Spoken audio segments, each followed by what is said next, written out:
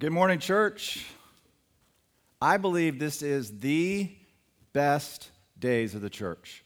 And I know you believe in the church. I know that you believe in our mission to make disciples together. And I would invite you at this time to continue to support the church financially. I know that for many, many people, these are tough times financially, times when work is slow or you've become unemployed or underemployed. But I would invite you, as you're able, to continue to support the church. There's ways to give online, and those links are going to be in the comment feed of this live broadcast.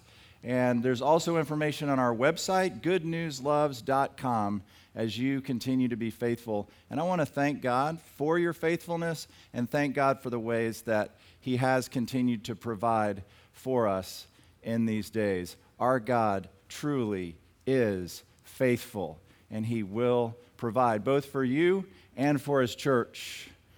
We have put some information on our website. It's called Good News Kids Online. There's information to help you as parents open Scripture together with your children.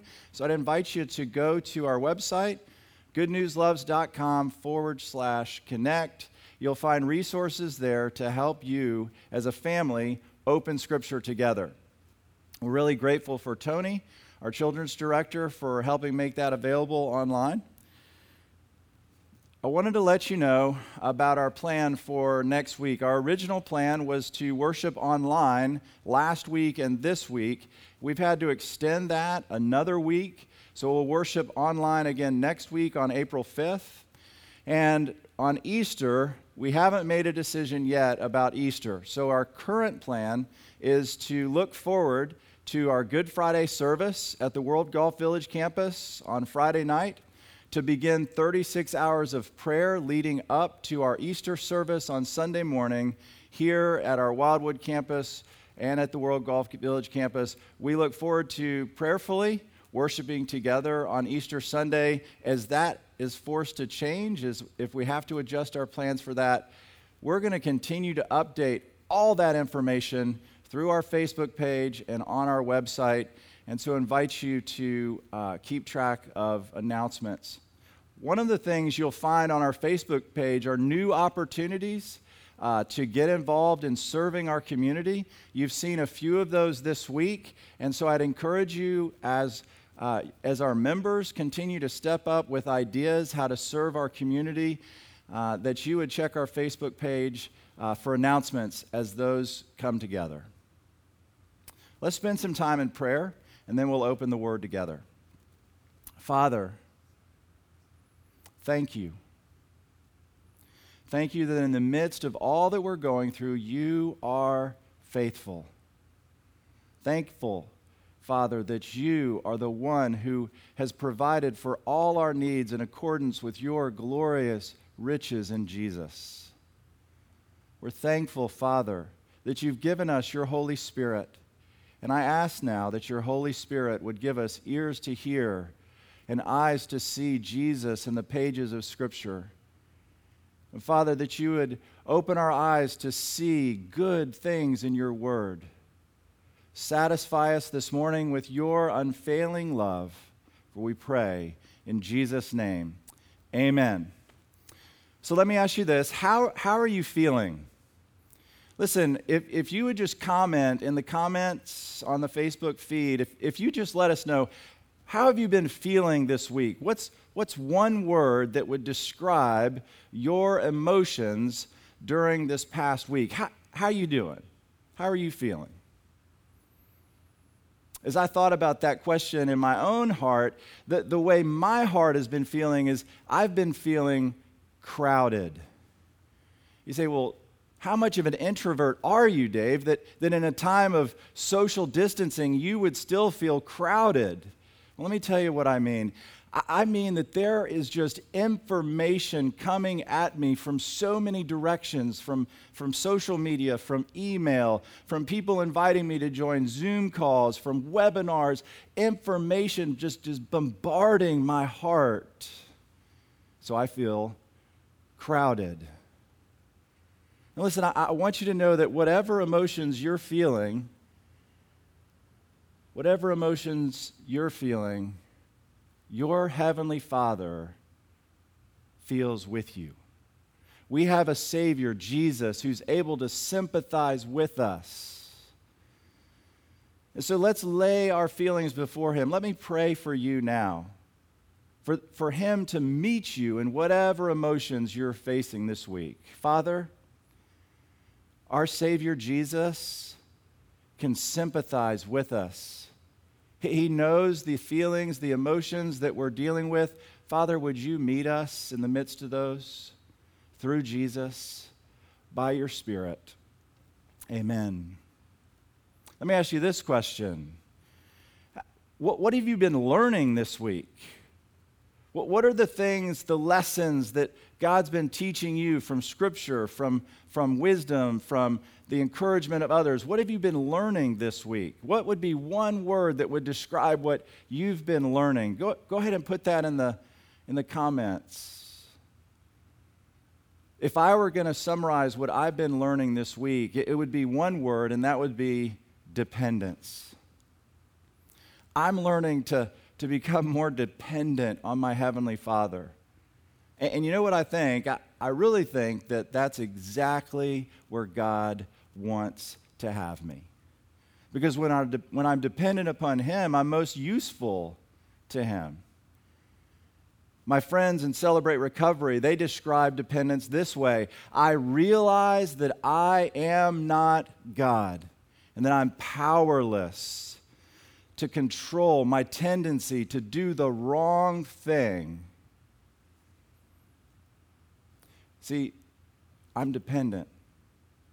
God's independent. I'm dependent. He's big. I'm small. And when I lean into Him, God says, that's right where I want to have you. What have you been learning this week? Aren't you thankful for those lessons? Listen, let me pause now and pray and thank Him for those lessons that you've been learning. Father, thank you. Thank you for teaching us. Thanks for not leaving us alone in the midst of this week, that you have come and met with us. You've been our teacher. You've spoken to us from your word. You've guided us in truth. Holy Spirit, that's what Jesus promised you would do. We thank you. We pray in Jesus' name. Amen. One thing I know, in fact, sometimes it's the only thing I know in the midst of these days. The one thing I know is that I have hope, and so do you. We have hope. We have hope that has come to live with us. His name is Jesus. The reason I have hope is because I have a Savior. And that's what all of us are looking for. We're all looking for a Savior. We're all looking for salvation. Where will my help come from? My help comes from the Lord. We have a Savior. The most important question that anyone ever asked was asked by a jailer in a jail in Philippi. And the jailer asked Paul, "Brothers, what must I do to be saved?" And the answer that Paul gave, believe on the Lord Jesus Christ and you will be saved. Don't miss that. We're all looking. Where will our help come? Where will our salvation be? It's in a person. His name is Jesus. Don't miss that. Don't miss that salvation is from the Lord. Don't miss that Jesus Christ is our salvation. And what we're going to learn from Genesis 11 this morning is that salvation comes from above. Salvation comes from above. So look up. Look up, for salvation comes from above. Genesis 11 tells the story of Babel. And we looked last week at Genesis chapter 9, and in Genesis chapter 9, verse 1, we read this: God blessed Noah and his sons and said to them, "Be fruitful and multiply and fill the earth." And so Noah, through his three sons, Shem, Ham, and Japheth, there is multiplication, and they begin to expand throughout the earth. And in Genesis 10, we read the story of Shem and Ham and Japheth as they begin to expand, filling the earth. And as we go through their genealogies, in Genesis 10, verse 8, we meet a man named Nimrod. Now Cush, that's the son of Ham, became the father of Nimrod, and he became a mighty one on the earth. He was a mighty hunter before the Lord. Therefore it is said, like Nimrod, a mighty hunter before the Lord, the beginning of his kingdom was Babel, and Erech, and Akkad, and Calneh, in the land of Shinar. From that land he went forth into Assyria and built Nineveh, and Rehoboth, and Calah. Nimrod, his name means, we shall rebel. God said, go forth, multiply, fill the earth.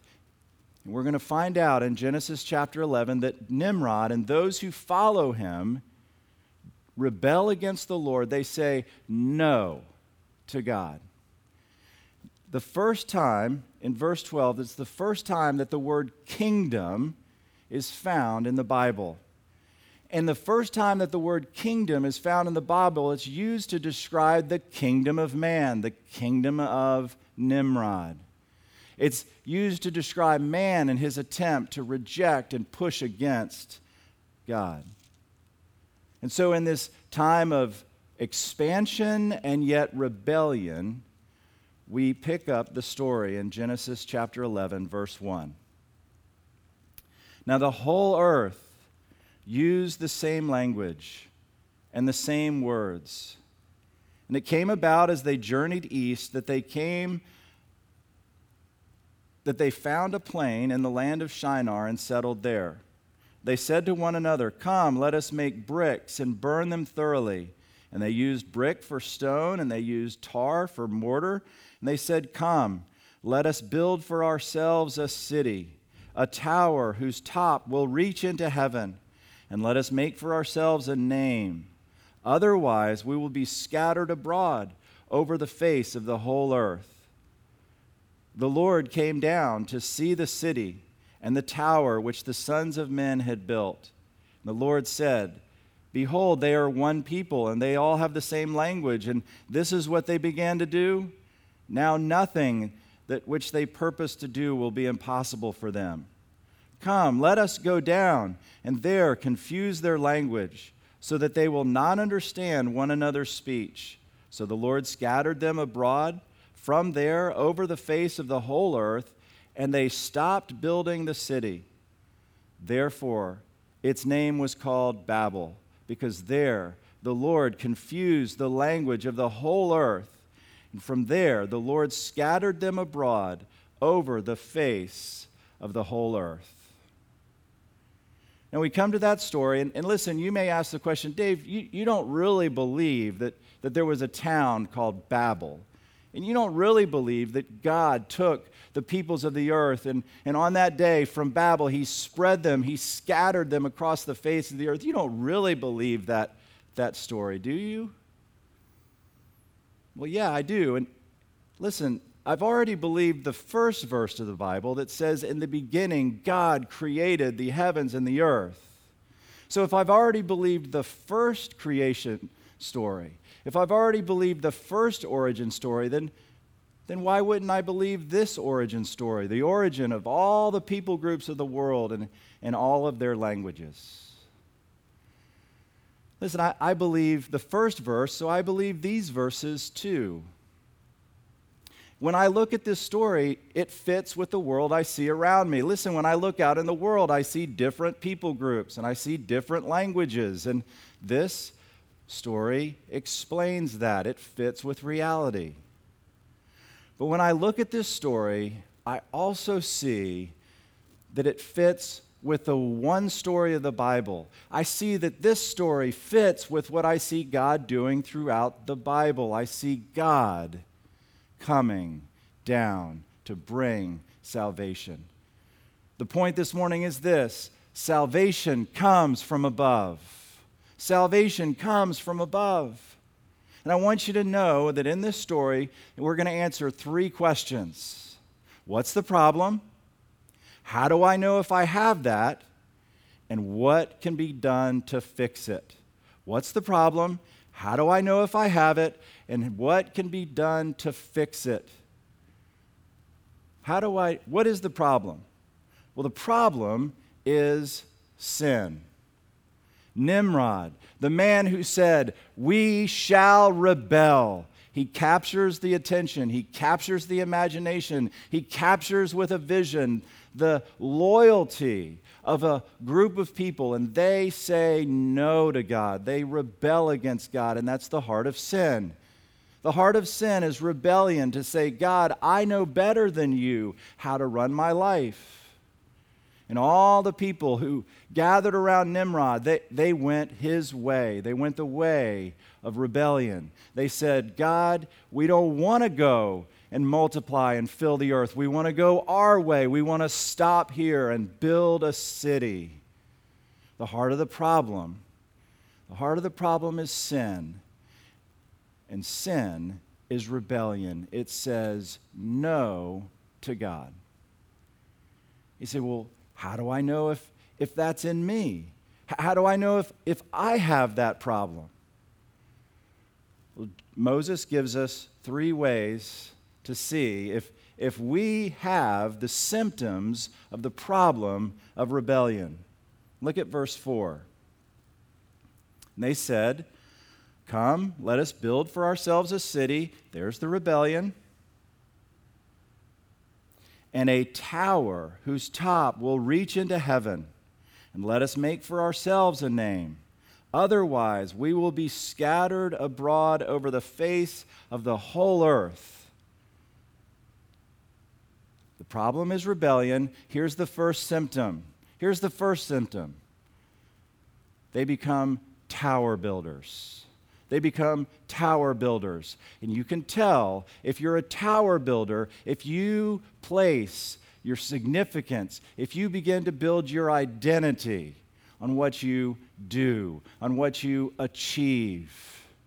Tower builders build their lives, on achievement.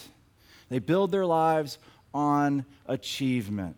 Their identity becomes wrapped up in what they do rather than who they are. You see, when we're young, we're asked questions like this: what do you want to be when you grow up? But then when we grow up, we go to college, and then people start asking us questions like this: what are you going to do when you graduate?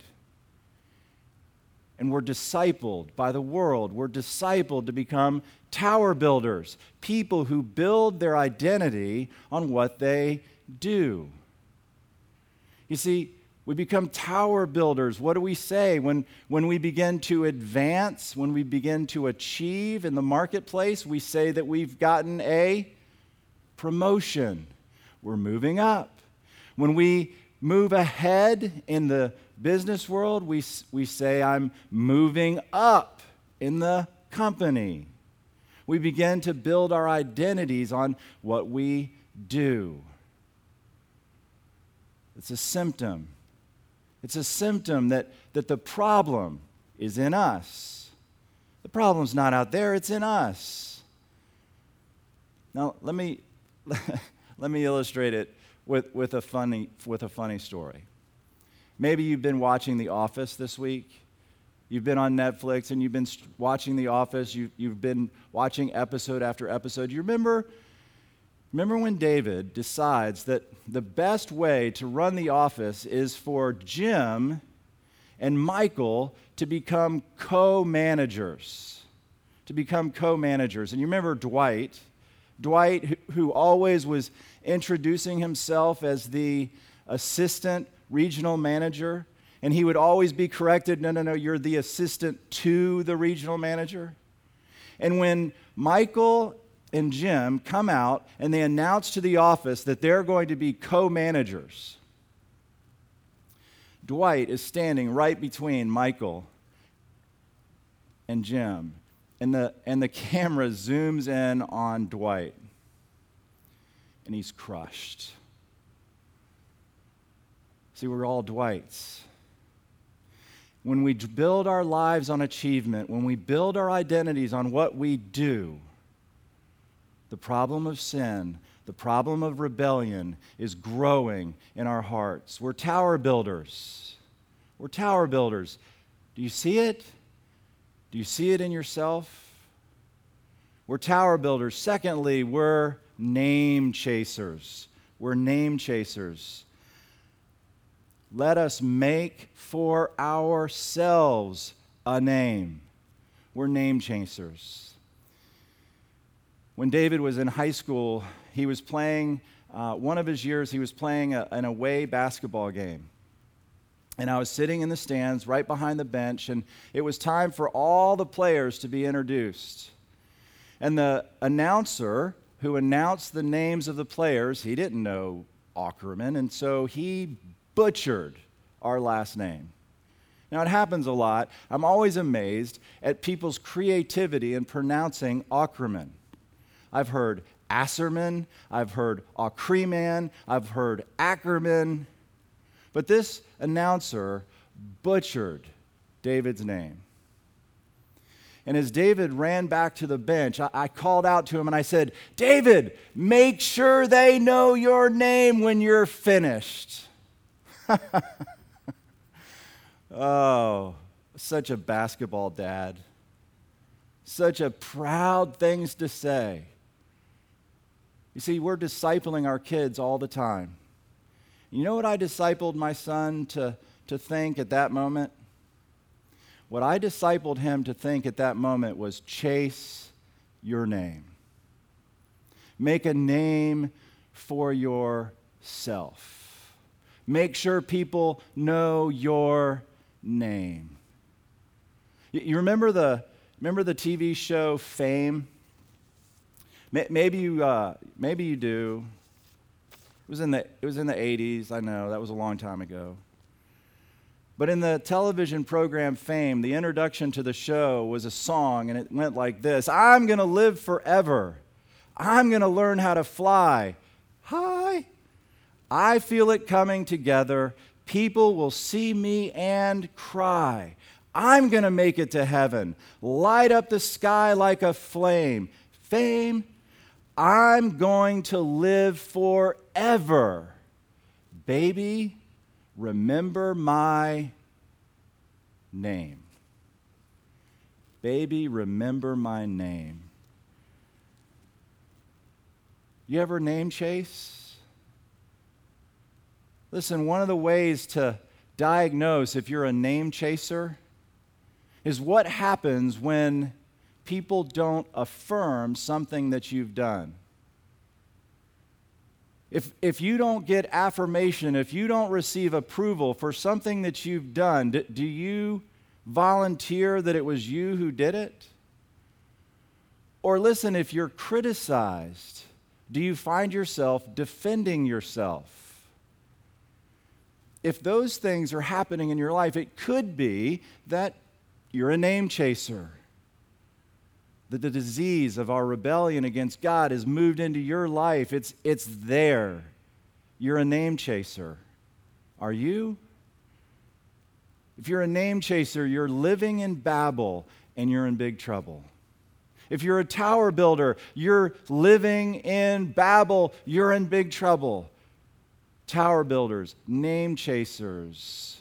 And then third, connection cravers. Connection cravers.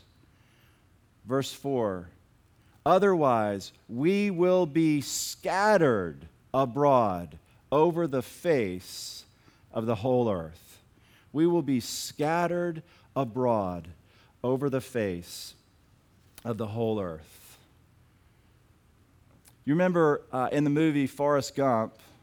In the movie Forrest Gump, the first day of school, Forrest goes and he gets on the bus the first day of school, and he walks down the center aisle of the yellow bus, and every one of the kids says, "Seats taken. Seats taken. Seats taken. You can't sit here." But then one kid, Jenny says, you can sit here if you'd like. See, we're all connection cravers. We're all terrified to hear, you can't sit here. This seat's taken. We're all terrified of being rejected. We all long to know where we belong. Later in the movie, Forrest joins the army. He goes off to join the army. He gets on the bus on the first day of the army. He walks down the center aisle of the bus, and soldier after soldier after soldier, recruit after recruit says, can't sit here. You can't sit here.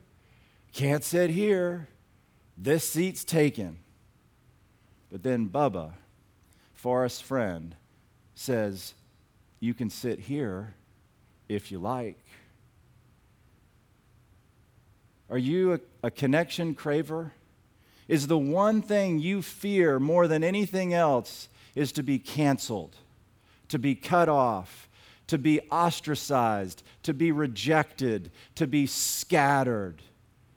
Listen, if someone doesn't like your post, if someone unfollows you, does it feel like in your heart you're being scattered? Then that can be a sign that you're a citizen of Babel and you're in big trouble. See, the problem is rebellion against God.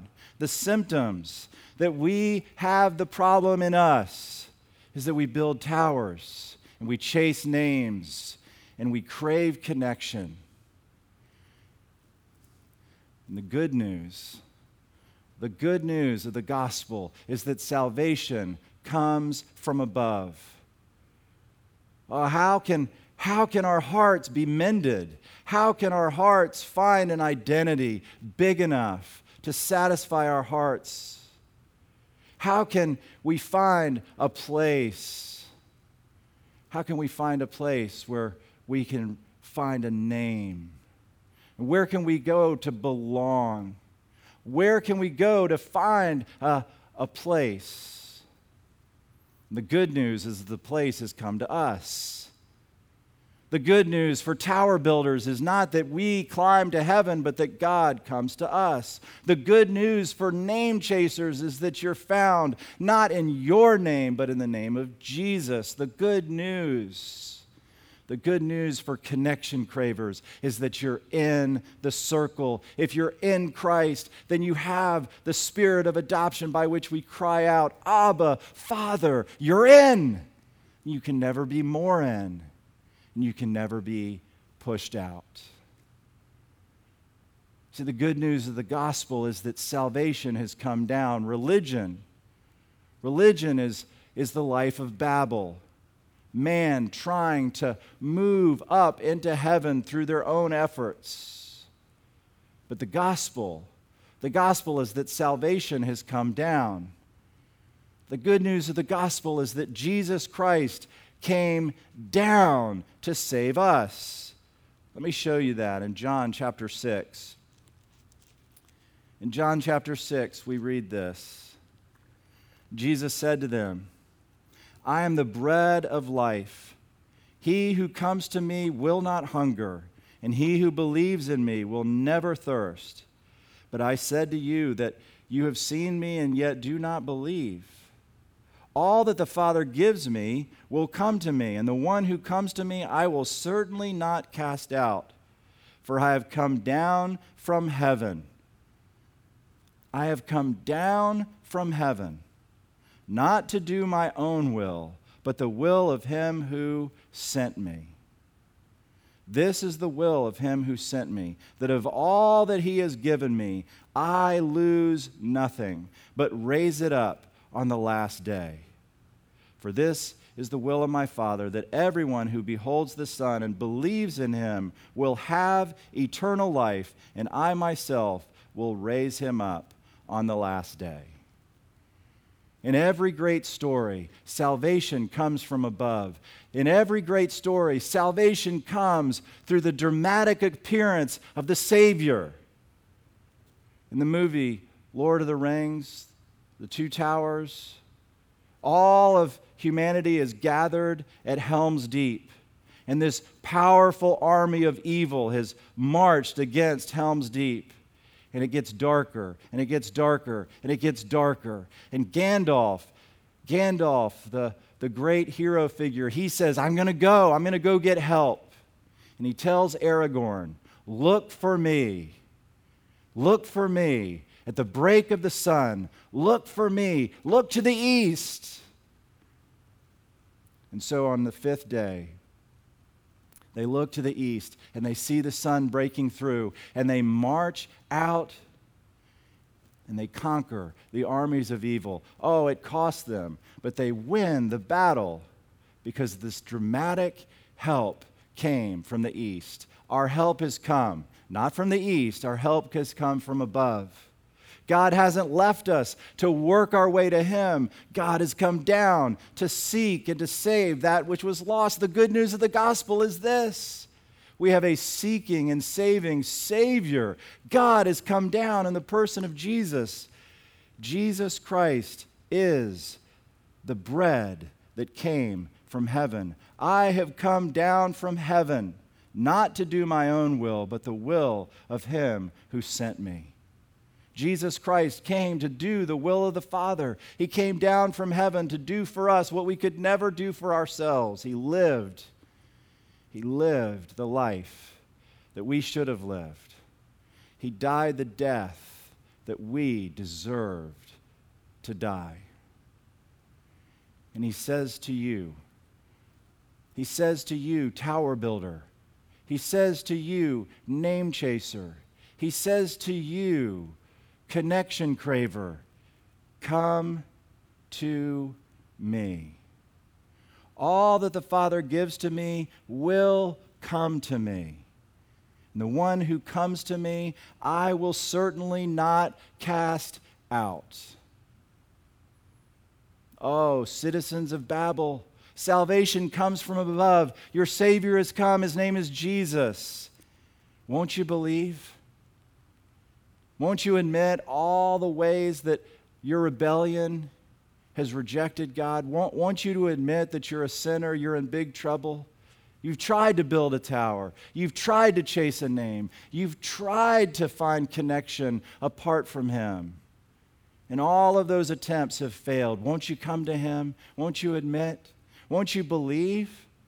Won't you believe that Jesus is Savior? Jesus said, he who believes in Him will have eternal life. And I myself will raise him up on the last day. Won't you believe? Won't you commit? Jesus, you lead, I'll follow. I don't want to be like Nimrod. I don't want to be like the citizens of Babel who reject your plan, who reject your will. I want to go your way. You lead me and I'll follow. And if you will, do you see what He promised? He doesn't offer you a way to find yourself to get to heaven. He says, I've come down to raise you up myself to heaven. Jesus is our salvation that has come down. Salvation comes from above. So in Genesis 11, God came down. Let us go down and see this thing. And then God comes down, and then what does He do? He says in Genesis 11, let us go down and there confuse their language so that they will not understand one another's speech. Oh, do you see the grace of the gospel in that? That God did not wipe out Babel. That God didn't, He could have done so many other things. He could have made them mute. He could have made them deaf. He could have made them blind. But instead, He chose to confuse their language and scatter them. He chose to accomplish His original plan, to send them out, to multiply, to fill the earth. Do you know? Do you know that it was Jesus who would come? It was Jesus who would come and He would offer His life on the cross, and in the throne room of God right now, There are heavenly beings, there are spiritual beings who sing night and day, "Worthy are you, worthy are you, for you are the Lamb that was slain and purchased for God with your blood men from every tribe and tongue and people and nation. You have made them to be a kingdom and priests to our God, and they will reign on the earth." Kingdom of man. God invites you into his kingdom. All the nations of the earth, Babel will be reversed through the sacrifice of the Son. Babel will be set aside. Through the sacrifice of the Son, we get to become a kingdom. We get to become a kingdom of priests to serve, to love, to give. So how should we live in response to this great salvation that we've received? We live in response to this great salvation we've received by loving it and by sharing it with others. We live, in view of this great salvation, we live to love the gospel and we live to share the gospel. As a kingdom and as priests, we love the gospel. We love the gospel. I read a book last year called The Gospel-Centered Discipleship. And in it, the writer has a great challenge for days like this. He says this question: what would happen if instead of spending hours in front of the video screen or mirror, we spent hours in front of the gospel? What if we fought for a more noble cause, a more beautiful image? What would happen? What would happen to tower builders and name chasers and connection cravers if instead of spending our days on video screens and in front of mirrors, we gazed in wide-eyed wonder at the glory of Jesus Christ, come down from heaven to seek and to save us when we were lost? What if we were filled with the love of Christ? What if we were in love with the gospel? What could happen? In these days, we need the gospel more than at any other time. John Owen wrote a book called Searching Our Hearts in Difficult Times. And in it, he says this. He gives this counsel to the church: labor, therefore, brothers, and pray that you may abide in Christ with delight, that you may find a sweetness and refreshment in so doing, that every time of turning to Christ may be a spiritual joy and gladness to your heart. Now is a great opportunity, shaking off all the distractions of life and other concerns to dwell with Christ. Now is a good time. Jesus has come down to be with us. And he's not far from us in these days. He says, I am with you always, even to the end of the age. Jesus says, I'll never leave you. I'll never forsake you. He says, I will get you safely home with me. Oh, Christian, your great work is not to build a tower. Your great work is not to chase a name. Your great work is not to find and crave connection. Your great work is to trust in Christ. Your great work is to gaze on Christ. Your great work is to love the gospel, to luxuriate in the wonder that God has done it all. He's chased you. He's built a way of salvation for you. He's offered you a name that's above every name. It's the name of Jesus. Love it. Love the gospel and share it. Because what the story of Babel sets up for the rest of the Bible is God's missionary movement to take all the people groups of the world and bring them back to the Father through the Son, by the power of the Holy Spirit, the great missionary work of the church, the great disciple-making work of the church is to reverse the curse of Babel, to say to the world, there's a place better than Babel. There's a place that the God who made all things is creating for us who put our trust in Jesus. To say to the nations, our God reigns, to go and make disciples of who? All the nations, baptizing them in the name of the Father, the Son, and the Holy Spirit, and teaching them to observe all that I've commanded. The missionary movement of the church is to go out and recover the nations, to share it. Do you love it? You can share it, because you always share what you love. So fill up with Jesus. Fill up with His love. And you'll go out and you'll share it. I believe